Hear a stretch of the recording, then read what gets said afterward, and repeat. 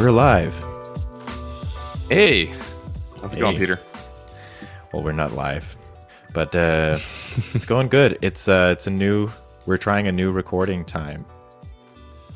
We are. So It's it's still morning instead of, here. Instead of 8 p.m. for me, it's 4 p.m. Yeah, man. So in theory, glad. I shouldn't be tired. Depends on how you slept last night, Yeah. Well, or didn't. I need to talk to my 11-month-old boy about that. Man, the past month has just been hell, frankly speaking. And before that, it wasn't as like this is a relatively new phase, right? I don't remember you Well, talking it's about this been 3 months different ago. phases on and off, but Okay. this one right now is just, and he's like an 11-month-old baby can scream a lot louder than a 3-month-old baby. Oh man. It sounds like an adult screaming in the middle of the night. Yeah. Just don't read any, I think you're past this at 11 months, but in the earliest days, especially before they're born, you read these parenting books and whatever, and it's like, just do this and it will be solved. And then you try everything in the book and it doesn't work. And you want your money back. Yeah. I mean, we don't have time for that. Yeah, exactly. It's like, we're just trying to There's survive. there's It's no not that quick bad. fix. Yeah. But then my wife is sick, and I had a lot of stuff to do today because I'm going on a trip next week. So we're trying to be more regular now that we found a better recording time. But we're actually not going to have an episode next week, I think. Coincidentally. So I'm recording at my parents' house so they can take care of my son while I try to get some work done, and my wife is in bed. So yeah, it's great. But stuff is getting done, so that's a good part, I guess. That's good. Do you want to tell us how's Reform going? I saw you have over a certain number of customers, which I'll let you share or not share. Yeah. Well, that was actually on my list of things to mention, so thank you. Yeah, we crossed 50 customers. Woohoo! Which is like 4 times as many as we ever had for Branch. That's after so 2.5 awesome, years. That's great. Yeah, I mean, it's a pretty good feeling. The average revenue per customer is also like a third almost of Branch. But right. Yeah, as Bjorn said at some point, it's like he said it just feels like it's a lot easier to get a customer for this than it was for Branch. And actually, I was going to say, it also feels a lot easier to get 2 or 3 customers of this. Oh, for sure. The customer acquisition cost is way down compared to what you were doing before. If you factored in all of your sales effort and emails and meetings and partnership talks and all that, you're in a much better place. Good business model. And Branch plateaued pretty quickly, if you can even call it a plateau. Like, it just never really got started. And it's not like we're growing super fast or anything like that right now, but it's at least steady. Like there's a sense of momentum, and we're getting new trials, almost every day. Some days, one day we got 4, which was insane. It's great. So, and a lot of them convert to customers. So it definitely feels like we're off to a good start, and it feels very different from what we had before. Yeah. And even when we have churn right now, I don't really worry that much about it, because it just feels like that's a problem for later. Like right now, I'm just so focused on trying to keep this momentum of people signing up and starting trials. And so, like, even if a few of them doesn't convert or there's some churn, like that's something we can look at another time. Like as long as we can add customers, we have something to work with that we never had for Branch. And that's just really exciting and encouraging. Yeah. You've got a customer base. I've been thinking about that word lately. Like, it's called the customer base for a reason. It's like a foundation. You can build on it, and it's growing. And, it's, that 50 might shrink to 49 today or whatever, but it's going to be more than 50 in a few days or a week or whatever. That's a great feeling, man. Just progress. Yeah. And there's still a lot of my friends signing up. Like someone from our batch in Tiny Seed signed up yesterday and started a trial. So, but you just know a lot of people, right? So, most people, I guess, have 500 people on Facebook, 500 people on LinkedIn. I I don't know, 2,500 follows on Twitter. Like there's just a lot of people that are my, internet friends. And so just from that, like that's a lot of people, but it's also strangers. Like I'm seeing signups from people, and I look them up, and they don't follow me.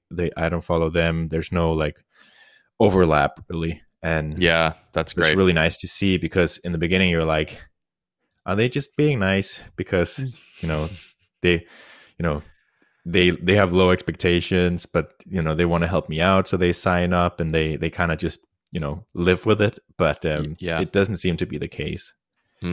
That's good. Yeah. And so that's those imposter feelings are subsiding. Well, it's getting better. It's getting better. Yeah.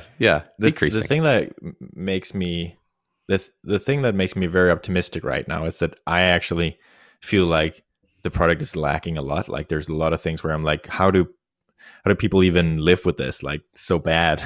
And but it's all things that we can solve given enough time, I guess. Yeah. So some of the stuff we're working on is like, I know that I should switch more into like a marketing mindset, and I am, but there's still a lot to do on the product side, like a lot. And it just feels good that even with the product we have right now that we built in 5 months, like we're getting customers, people are excited about it, they're saying nice things. Some people are frustrated with it as well, but it's understandable. But there's a good foundation there, and we have so many things that we want to improve, and we know exactly how to improve them. So it's just a matter of doing it, and like not having that feeling of like, I don't know what's next, I don't know what to build. It's really nice, and people are telling us, right. You're not looking. We just have a long list of people that have told us they want the same thing, right? And it fits our vision. So it's like, okay, yeah. Instead of looking for some kind of silver bullet or magical answer that's going to solve the plateau or create growth right at the beginning, yeah. And then if you can take those requests and like make something that's even better than what they imagined, because you have like an overall product vision and you're thinking like bigger picture than them. So like one example is people are asking for when you have a list of options in Reform, they want, like, if someone picks other, they want like a text field to appear where they can, add some extra context about why they picked other. Yeah.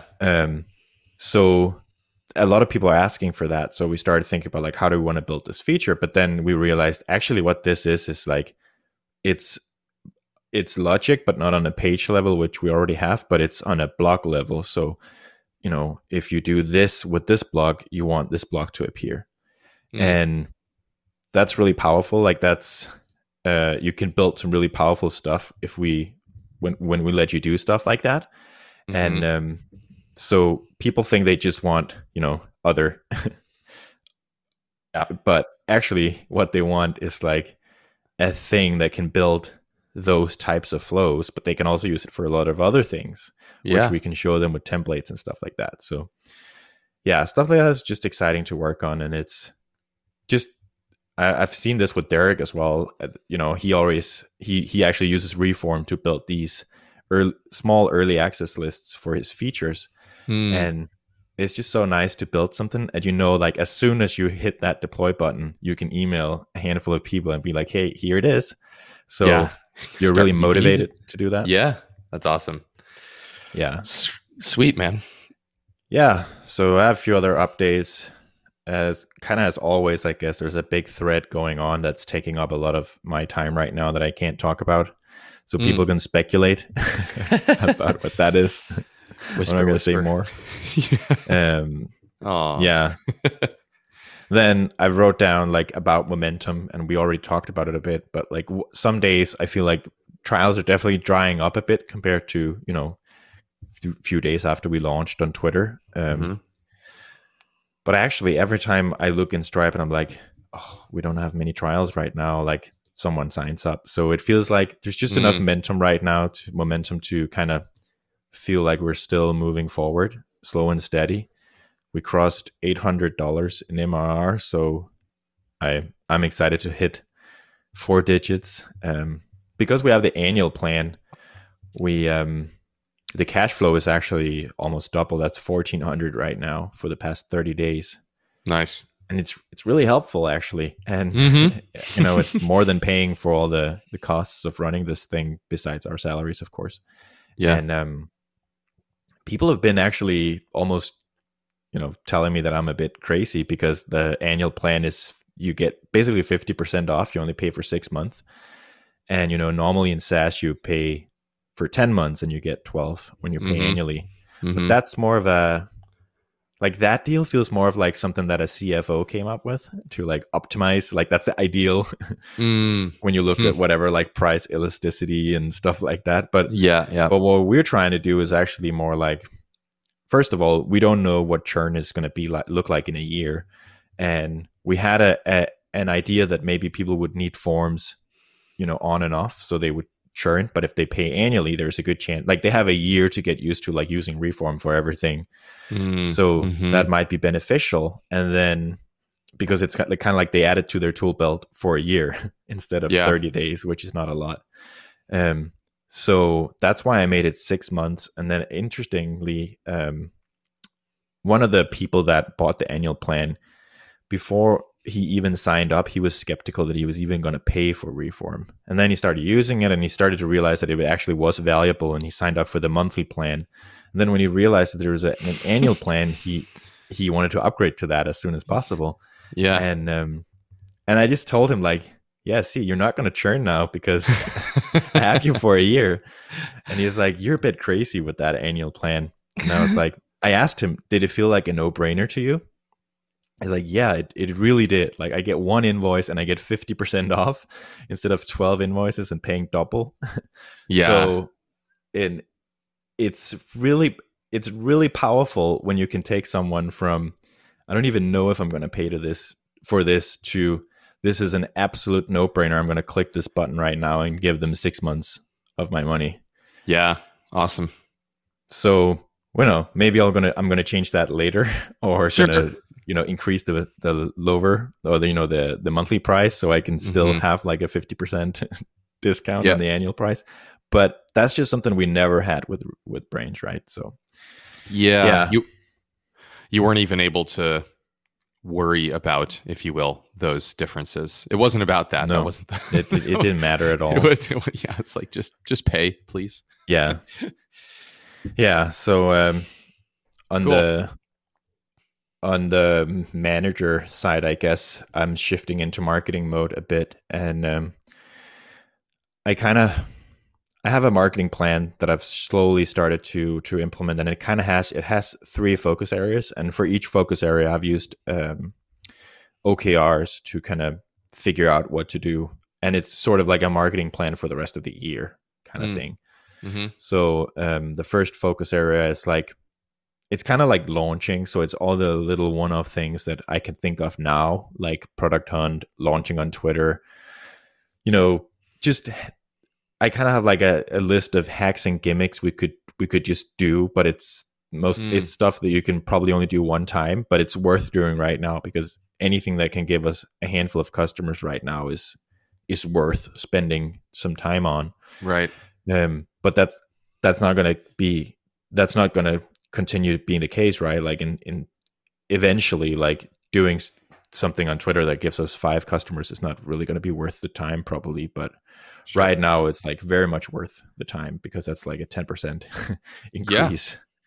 And then there is a more long-term, trying to start to look for traction channels, which is the traction book, basically. So the plan there is to start experimenting and pick 3 to 5 of those and start running little experiments. One of them actually kind of picked itself, I guess. So I can't share a ton yet, but we had someone reach out about a potential like affiliate partnership, and it's someone I didn't expect to just show up, inbound. It took me a while to even realize he was a customer, because he was sort of like operating under a new brand that I didn't recognize. but it turned out he was a fan as well as a customer, and he's also known as someone who's a pretty solid affiliate. So if all that works out, yes. I'm excited. Yeah, he's going to be a good case study for attracting other affiliates. So that's great. If we can get him to try out the affiliate program that I actually just set up. Yeah, I was going to say that definitely counts as one of the channels in the traction book. Can we define affiliate for a second, just to know what you have in mind?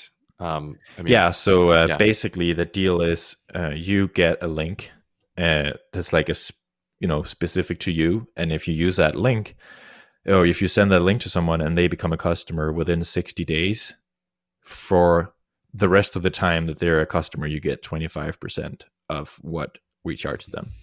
Awesome. Basically, you get 25% of everything we process on their credit cards.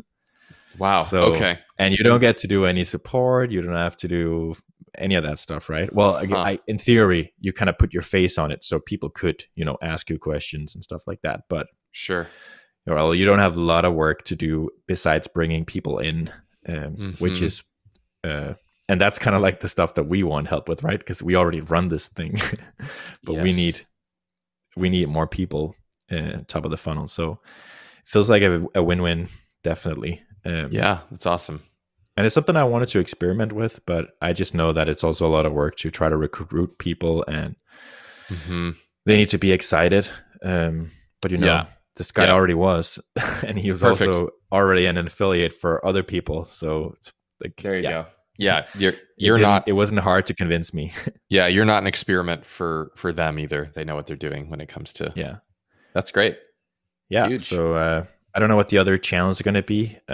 Probably some content marketing stuff like that. Yeah, and then I guess finally on the product side of things, I've been coding a lot actually the past few days, which has been fun. So I'm working on integrations, and I kind of started over from what we already had, and took the best of my ideas from a month ago and made them better. So I feel like I have a lot of experience with this from Branch and learned some good lessons that we can benefit from now with Reform. And yeah, so I've kind of been thinking like what makes a good integration kind of platform for SaaS. I know you have a lot of experience with this as well, but kind of like the way I'm thinking about it is the way data comes in and out of Reform has to be pretty standard, so it's easy and quick for us to build new integrations. But sort of all the stuff in between, like how that data is processed and used by the integration and what data that can be and the structure of that data needs to be like infinitely flexible, because I feel like that's how you build a good integration. It's like when you work with with Branch, let's say when we were doing an integration with WP Engine,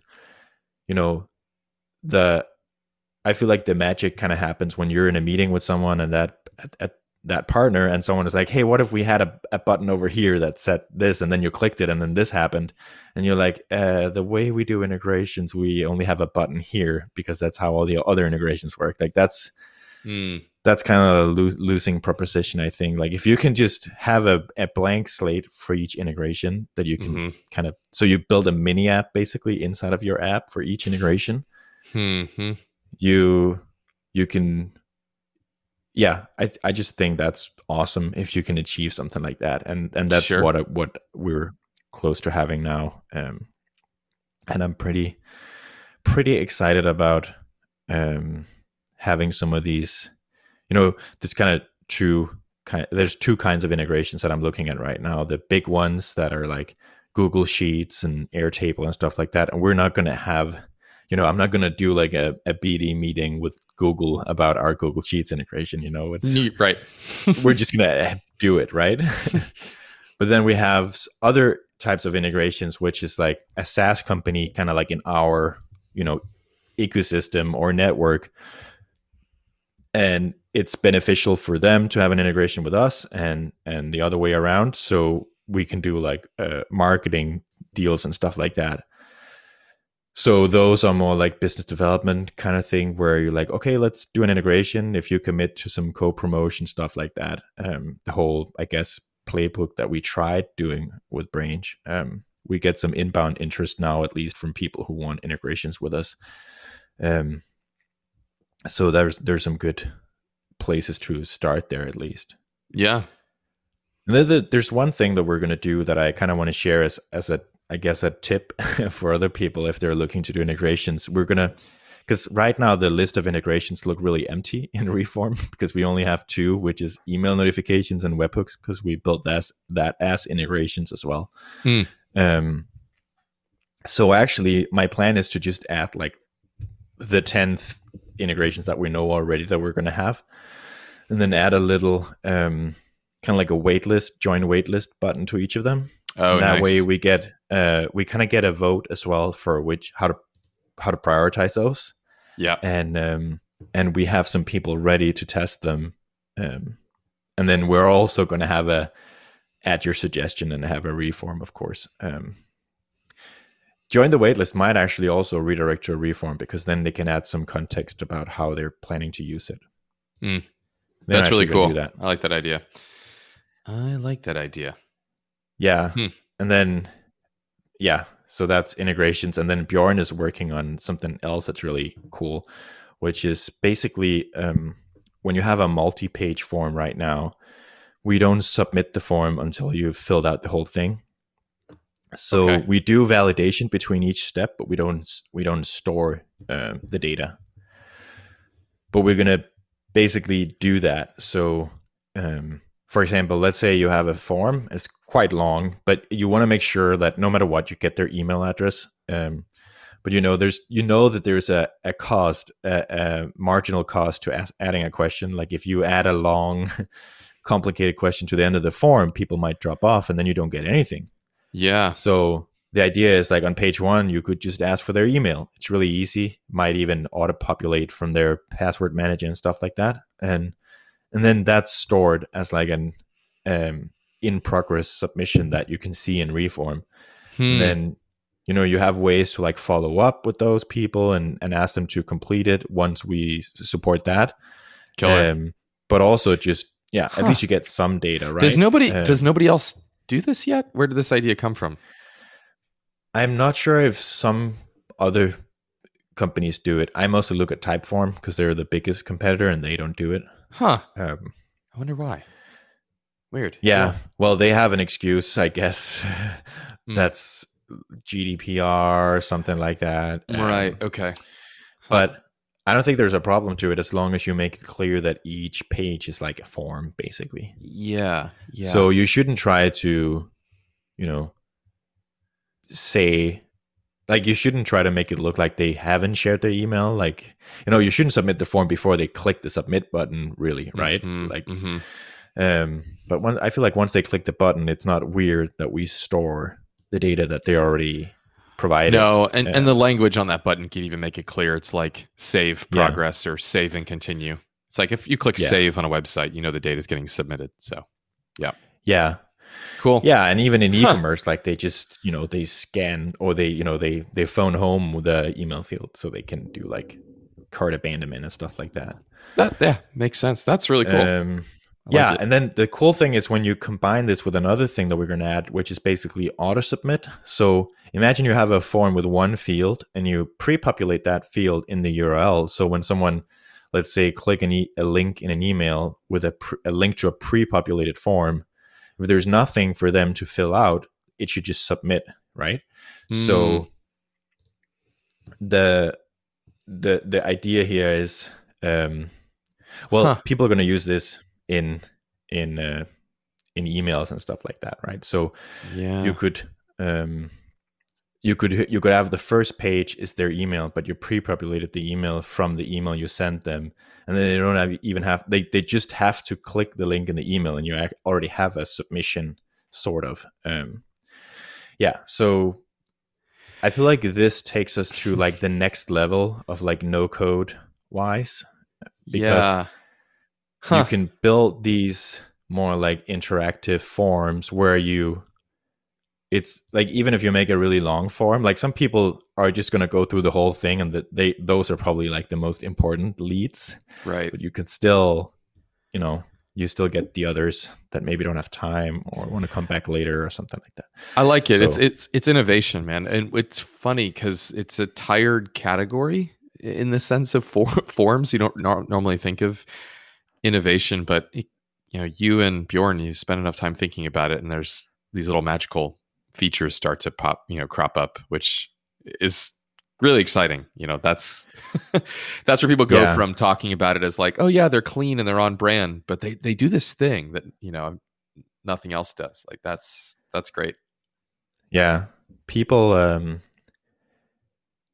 hack Reform in different ways, which is also like a clue for what we need to add next. Oh, and what you just said is like, it reminded me of I listened to a podcast with Nathan Barry where he said, well, he just talked about like how ConvertKit was like the simple solution, but still powerful, but simple on the surface. But then they added innovations like you can change a link in an email after you've sent the email, and it's like mind blowing to people. And it's whoa, yes, that in itself is like a reason to move, right? Yeah, and then it's also a better tool. Yeah, that's great.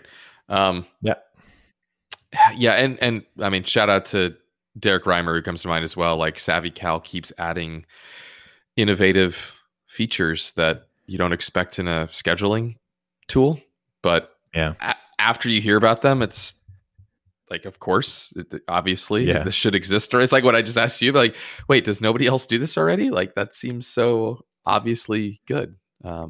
Someone did with the page logic we have. They did a password protected page. So basically, on the first page, you need to submit like a secret word to get to the next page. How do they match the word? Because we have the like, you can do logic like skip this page unless this answers that, or so. So they just hard coded a password, basically. Oh, I didn't know you. Okay, I didn't know you had right. You can actually evaluate like tests. You can test values. Programming kind of. That's awesome. Hey man, you give people give people a knife, and the number of things they'll figure out what they can do with it is kind of mind blowing. Give them one tool. Yeah. Well, awesome. I think my cousin used to say, if you have, what was it? Ketchup, a spoon, and duct tape, and there might have been one more thing. He said you can solve literally any problem in the world. Food doesn't taste good. Solved. This isn't staying in place. Solved. Yeah, that's good. Yeah, so that's what I could think of for my update. It's awesome to do it at 4 p.m. instead of 8 p.m. because I'm not half asleep. Yeah, that's great. I'm happy for you. What's new with you? Yeah, I think we had a good kind of cool down recovery week last week after the big push and getting a bunch of major features up and running. And we were able to take that time and kind of split off into smaller teams in a way. So Ryan and I spent a lot of time thinking about kind of business development and marketing, messaging, positioning, all of that, which is a headspace that it's hard to be in when you're just like cranking out documentation or welcome emails or, here's your invitation to come and claim your, user on Summit. So less tactical, more strategic, which was nice. And in parallel, Giles has been spending time thinking about just the overall client app, which is kind of the IDE at this point. It's where a lot of the logic is, other than the simulation, which runs and does the computation, all the front end as far as the controls, boxes, graphing, grid, all of that. Kind of taking stock of it, and he asked, hey, is this a good time to do this? It's like, yeah, I think so. Like, let's take stock of it. Let's see where there are opportunities for improvement, and should we spend some time refactoring anything before we go kind of headlong into the next phase? I saw a message about this. And then you saw a tweet about this. So it ended up being funny because we were both sold on the idea that, you know, like let's actually invest some time in paying down some technical debt, because I'm sure we've accumulated some, and I didn't want to be prescriptive about exactly what that is. It was kind of like, just, you know, you're a senior engineer, use your own experience and wisdom to decide what to do here. And he came back. So it had been a week yesterday, and I asked him, I was like, yeah, so how's that been going? Like, what have you been working on? And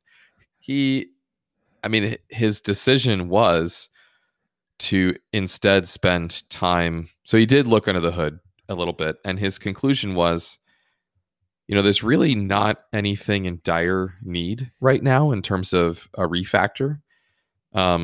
Sure, there are certain things that could be slightly better, but they're working. And so rather than just refactor for refactoring's sake, because that's what we said we were going to do, that was going to be the deliverable, I instead spent a bunch of time talking to people who are doing real-time collaboration features in some elegant ways. I've been thinking about WebAssembly, because we're thinking about using WebAssembly to move the computation that's in Python into the browser. So it'd still be Python, but compiled into WebAssembly, which is would be dramatic, you know, shift. So yeah, I was just thinking about those things, getting a better handle on them from a feasibility standpoint, and then just documenting my thoughts. And that's how I chose to use the time. I was like, what a veteran move. What a real veteran move. As opposed to the, you know, and so I said to the response, like, you have chosen wisely. Because it was almost like this. You told him he didn't take the bait. He didn't take the bait. I was like, hey, I gave you, you know, 10 business days with no judgment to do refactoring. And you came back and said that you decided not to change any code, but just to try to think through the next steps and everything. And say, that's pretty impressive. Now, if there had been something discovered and it was worthy of redoing because it was like painful, then that would have been great. But it was doubly nice to hear that both we didn't need to do anything right away. We were going to let users drive the refactoring that we need to do to improve things. But then also he had basically spent the time just doing some scoping on these larger stones that are in our medium-term horizon. So that was cool. It was, yeah, very cool, very satisfying, you know. And I was saying earlier this week, it's really awesome to work with people like Ryan and Giles, because we have one meeting a week for an hour, basically. And you don't feel like anyone's wasting any time, you know, as the person responsible for making sure that all the money that's being spent on salaries and contracting, et cetera, is being used well.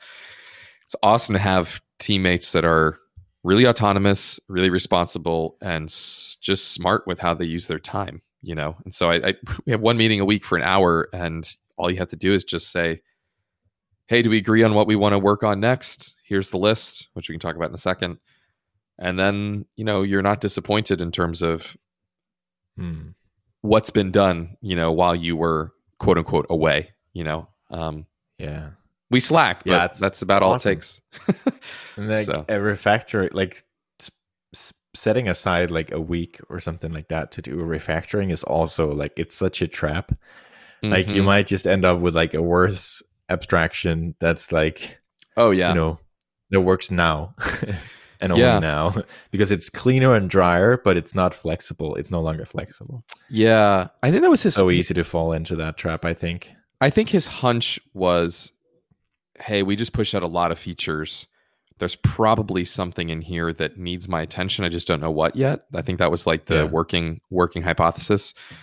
And then, he basically looked and proved that hunch wrong. And that's great. That's fine. We actually have invested time along the way, especially early. I was trying to put this into a tweet recently and I couldn't figure out how to say it, but if you look at all that we've delivered since February, really we spent a lot of time exploring before we shipped like designing. We spent a lot of time in design and exploration phase. So I think what we've ended up building, like the version we shipped in June, wasn't a throwaway version. It was a really good step, really good version. And then the version we released in July, I remember there was days in there where it was like, hey, it's actually better just to let's ship this feature 2 days later than our target, but so that we can do. So I think we've kind of paid the price along the way. And that's how we got to that point. I know I've been involved in other software projects where you literally sprint to the finish and you do end up with a bunch of technical debt. Yeah. You can tell that Giles is very senior. Like the product has always felt very solid, I think, and very stable. There's been little edge cases and bugs here and there, but a lot of the what delights me is the lack of like very few state related bugs for the amount of state that's in the app. It's an IDE. Yeah. It's amazing. Usually it's, some kind of local storage in the browser, stuff like that, sign in, just really random stuff, edge case stuff where it's like, oh yeah, if you do this and then do that, you can end up with something on this screen kind of thing. But there's a lot of coordination that has to happen between the different components, and it all works pretty well. So that's awesome. So on the product side, we're essentially winding up right now to work on, we're doing little things. I've kind of split it into two camps. Little changes to remove friction and improve the user experience in the app. So things that can be done in less than half a day, on the one hand. And then on the other hand, kind of avoiding the middle where it's like 3, 4, 5 day features, avoiding that for now and saying, let's fill our time with these kinds of things, because we want to think about moving the computation into the browser, which is a giant step forward. It's fundamental. And we also want to think about collaboration, multi-user simultaneous editing of a board, which is also a really big feature. And I don't want a lot of medium-sized features, which could be for us like integrations or, even things like I want to copy paste all these things. Like there's a lot of kind of meaty things in the middle that I want to avoid for now and say, let's get this foundational stuff figured out. Because frankly, if you don't figure out those foundational things, how you implement copy paste, how you implement integrations. Yeah, get to the next stage. Yeah, exactly. We want to get to the next stage. So the next summit. Yeah. So I'm really excited about that. We are a lot of and I saw this tweet by Suhail, who's currently running, was CEO of Mighty. Yeah. He had this awesome, soon to be Savvy, maybe. Oh, okay. He had this awesome tweet. Yes. Oh, jeez. Okay. That was all right. Inside baseball there. Mighty Cal, Savvy Cal, Mighty Savvy. Yes.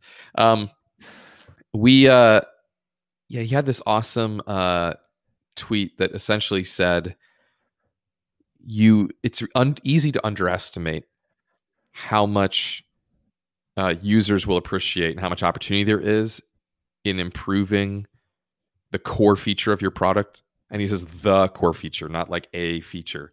So making the core feature of your product faster, stable, and simpler will often matter more to users than net new features they might use. I'm always surprised by how far you can go and how much it still matters. And it's like, I love that as a principle. It's really good. I think, it is really good. I think the hard thing is a lot of us, and I know this is the way with the last version of Summit, it was hard for me to figure out what the core feature was. Yeah. So you sort of end up with 5 core features, plural. And so then you're moving along these multiple kind of threads at the same time. And you're not really sure. And there's trade-offs between them. I think with Summit, the core feature is really right now, it's the build, run, evaluate loop that the user's in as they use the product. It's I build something, I want to rerun the computation, and then I want to see the results. That's the core feature. And so things like moving the computation into the browser and making that loop really fast or much tighter is where I think we should focus. And I think users will wait for the integration of their pet integration if that becomes 10 times better, right? At least a little bit. And to I guess to take a step back, like kind of what you're saying is build the product that's worth optimizing before you start spending all your time optimizing.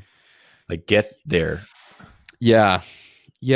It's and it semantics, because that, hey, make the loop tighter is an optimization. So maybe I would say, like, if you're before you even know what that core feature is, I think what you just said is true. Like, figure out that core feature.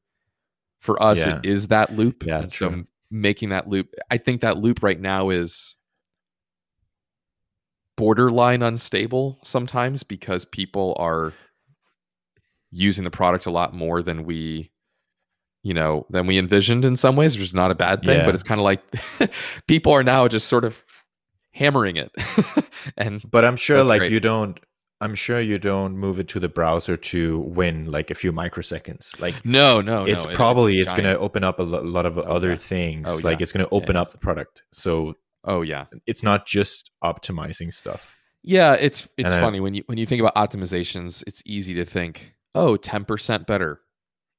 20% better. We're talking about, maybe it's the incremental exponential stuff. Right, exactly. When it's 30 to 100 times. I'm thinking about this every day, actually. Because, I just described like we're still adding features, but I also said that we have a core that's somehow working. But I like the way I justify it is actually the same rationale, I guess. Like I don't think we've become the reform we want to be yet, right? So like and I think maybe a good test is like when we think about how people are going to describe to someone else what reform is. Like could they be saying, like I just mentioned the incremental, like saving between pages, for example. Like could the way that they describe reform potentially be it's kind of like Typeform. You have pages, but you can have multiple questions per page, and then every time you click to the next page, the answers are saved so you don't lose any data. Like that could be a way that someone would describe the product. So it's not just like it's a form builder and then it has like 10 different integrations and all this stuff. Like it's a core part of how it's working differently and its differentiation. And I think the current version of Summit, someone could describe as, it's like a visual spreadsheet, or it's whiteboard that does math, and they could kind of communicate that it's different and it's new and they like it and they love it.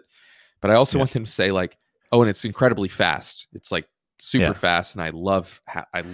So it's a good test, maybe.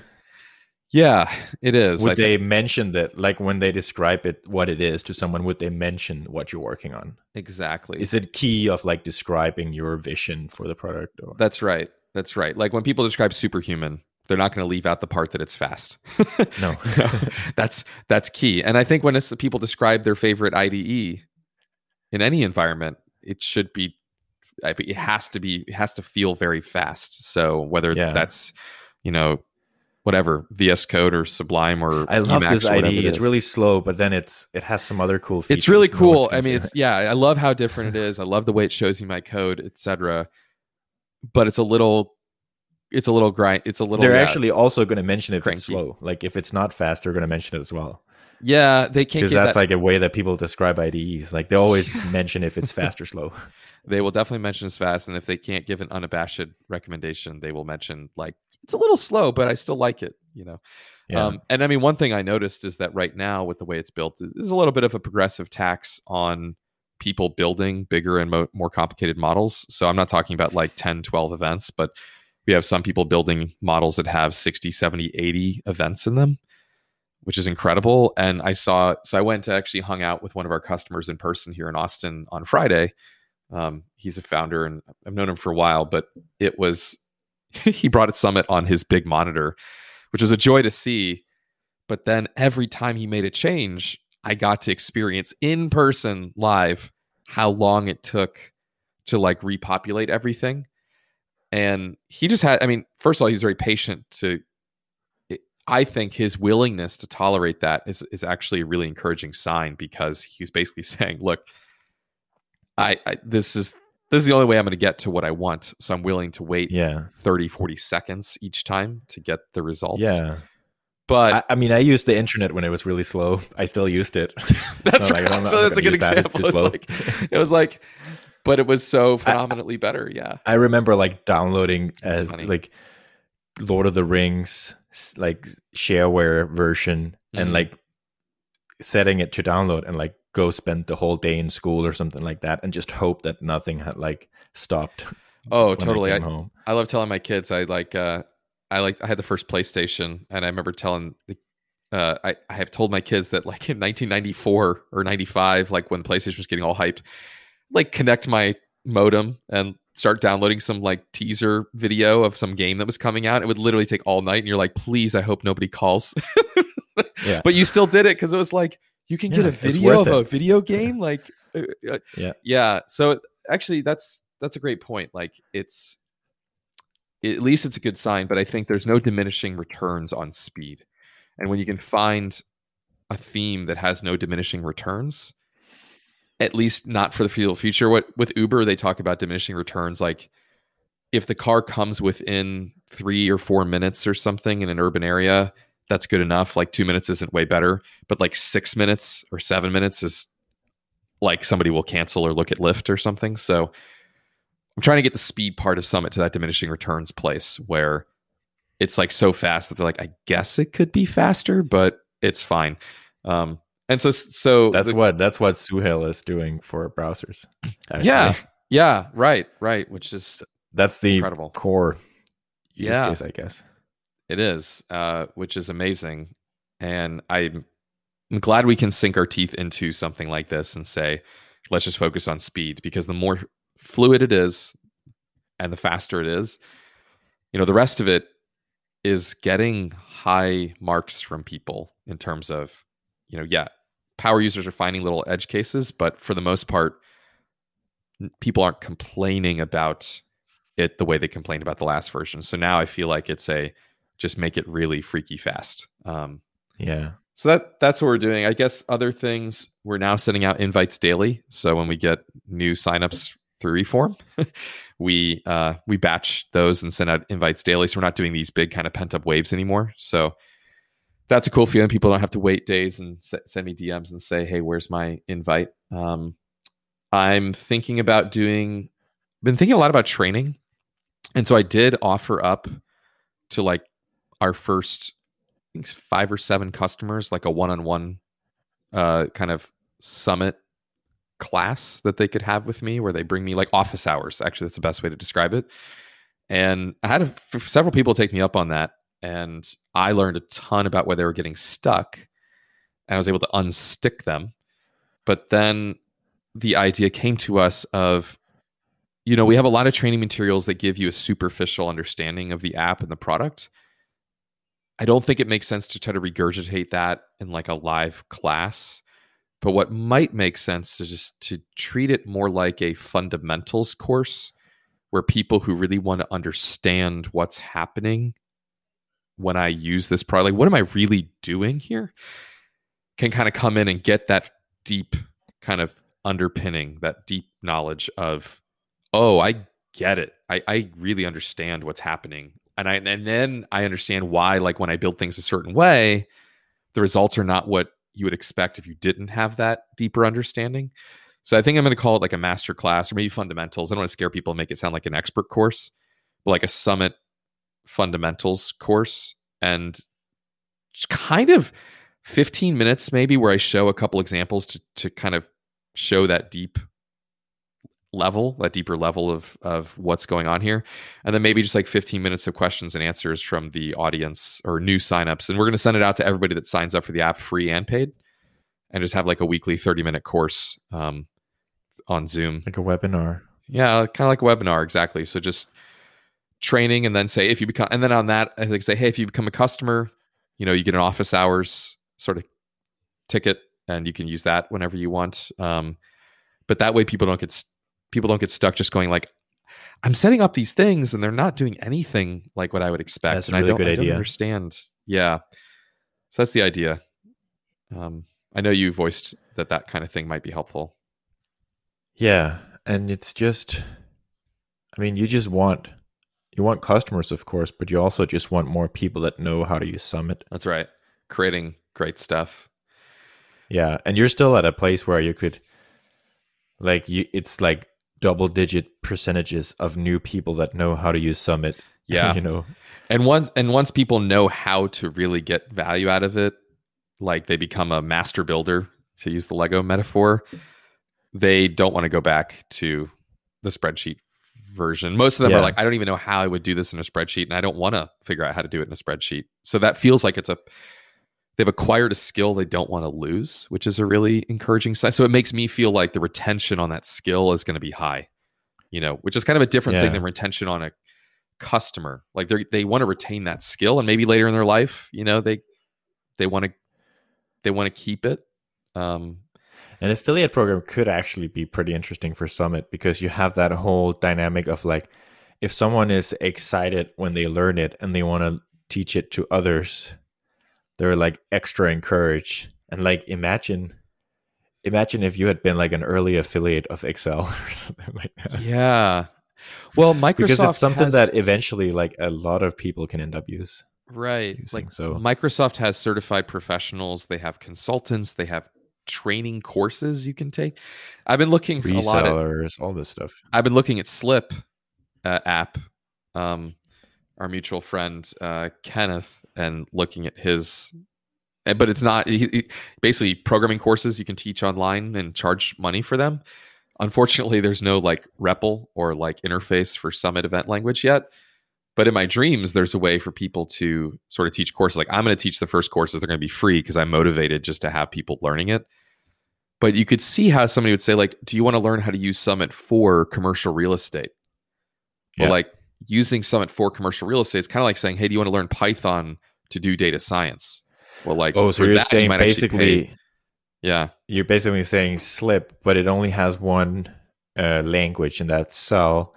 And then the different courses is not for different languages and topics. It's more like for different use cases. I want that out there in the ecosystem, right? But I don't have I don't really have the platform to do it yet. So I'm going to have to bootstrap that in a way and just that would be fun. Like that would be fun for me. Like if I become a Summit power user to like, this is how I model my startup on Summit or something, like a good work in public thing as well. Yeah, I mean, there's tons of people. But I could do that without ad platform. Like I would do a blog post. Yeah, you could stream it. I mean, so this actually gets to kind of another point, is we're talking about go to market and distribution for Summit. I think sort of mathematical content marketing, which is a mouthful, but it's what I'm kind of like. Wherever people would normally spin up a spreadsheet or spin up an Excel sheet and show you something because they want to teach you about this banking product, this loan program, this mortgage opportunity, should you buy or sell, all this stuff, creating a rich logic board with pictures and videos and text and links and arrows and boxes. That's a way more compelling piece of content for that person to put out there than a G sheet, right? Which is like, yeah, and that's why Slip is actually popular with programmers who want to teach programming, because the barrier to get started is really low, because it's like, okay, what's the first command you want to teach them? Type it in here, and that's a description, and then the next, right? So it's just actually your templates is the easiest way for someone to share their knowledge.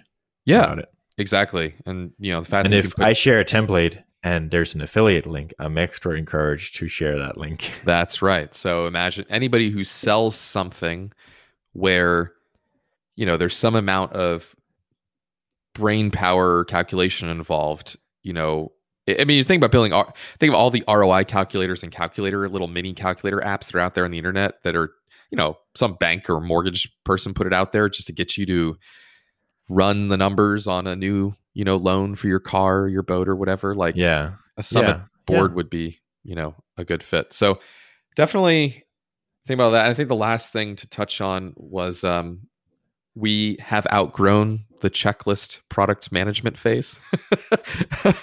So congratulations. Thank you. We were rocking the wiki checklist thing, and I would just resort the checklists and call the things out and put them into a backlog checklist thing. I've officially loaded up Linear with everything, and it feels good, man. I actually have to harken back to a product I used to love called Trac, TRAC, which is way back in the day. It was it's right. It was reminding me a lot. WordPress still uses it. Really? Okay. Yeah. I know Django Project used it for a long time as well, I think, but it paired really well with SVN, if the people even remember Subversion. But WordPress also uses that. Wow. Okay. Yeah. Well, WordPress is from back in the day that I'm from. But Linear reminds me of that in a similar fashion, that it's very clean. It's very it's just, it hooks into GitHub. Yeah. It hooks into GitHub, and it feels like a list, but it works like a issue tracking tool. And it's awesome. I think it's a really solid. And also, I was really excited that you could still put things into cycles. So instead of calling them sprints, they call them cycles. So I have a cycle going right now, which is basically August 15th through August 30th. And you can add a cooldown to your cycle. I added a 1 week cooldown to our cycles. So it just okay, this is automatically new carry cycles. Yeah, they add new cycles, and they carry over the issues from the old one to the new one automatically. Yeah, so good. All the tedium of Trac that we used to have, where it was okay, now create a new batch of work, a new sort of sprint milestone, that's all automated. And now I can just do what I want to do, which is review new things, kind of condense them, and hey, this is the duplicate, or hey, this is the backlog, or hey, we're going to do this one. And it feels good, man. It feels good, and I'm learning little shortcuts and whatever. So I'm pretty happy with it's the upgrade I wanted, and it makes me glad that I was able to just get it in there. So yeah, man, progress. Yeah. So a lot going on in terms of looking ahead, and I feel similar to you in terms of how to make things better is pretty straightforward. It's make it better. We have over 10 customers now, so it's a good feeling to see those customers coming in and just double digits and going, hey, if we make it faster and remove the friction, we're just going to keep getting more customers. I think that's I feel pretty good about that. So at least it's a good bet, right? You don't know for sure that it's going to happen, but it's more likely to happen. So it's a good bet. Yeah, it does feel like a good bet compared to that flailing phase of what's the feature that's going to unlock, that's going to make people want to use this more, Yeah. Yeah, and I thought that for Reform, and it might even apply to you as well, but I've actually been reminding myself to maybe think less about features that unlock the next growth plateau or get us to the next plateau, but more about use cases. Yep.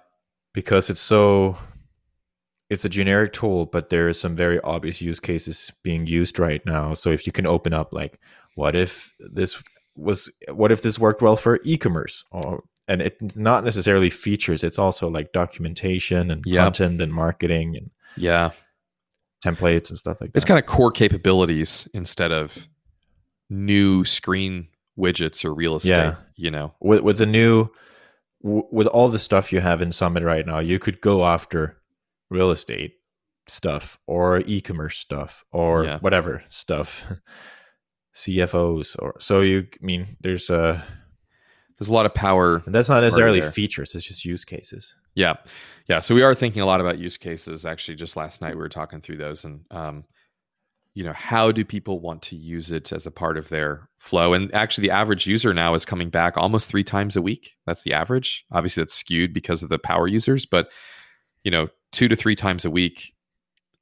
Pretty good. The usage is, people are extending and evolving these boards, over time. So how can we help them keep it from getting stale and keep it fresh, and keep it relevant? That's more the use casey stuff as opposed to features. So yeah, man, I'm right there with you. Shall we call it an episode? That's an hour. All right, we did it. That's I'll talk to you not next week, but the week after. We're going regular again, hopefully. Yeah, I think so. I like this new time. So, all right, man. Yeah. Take care. Sweet. See ya. Talk to you later. Bye. Bye.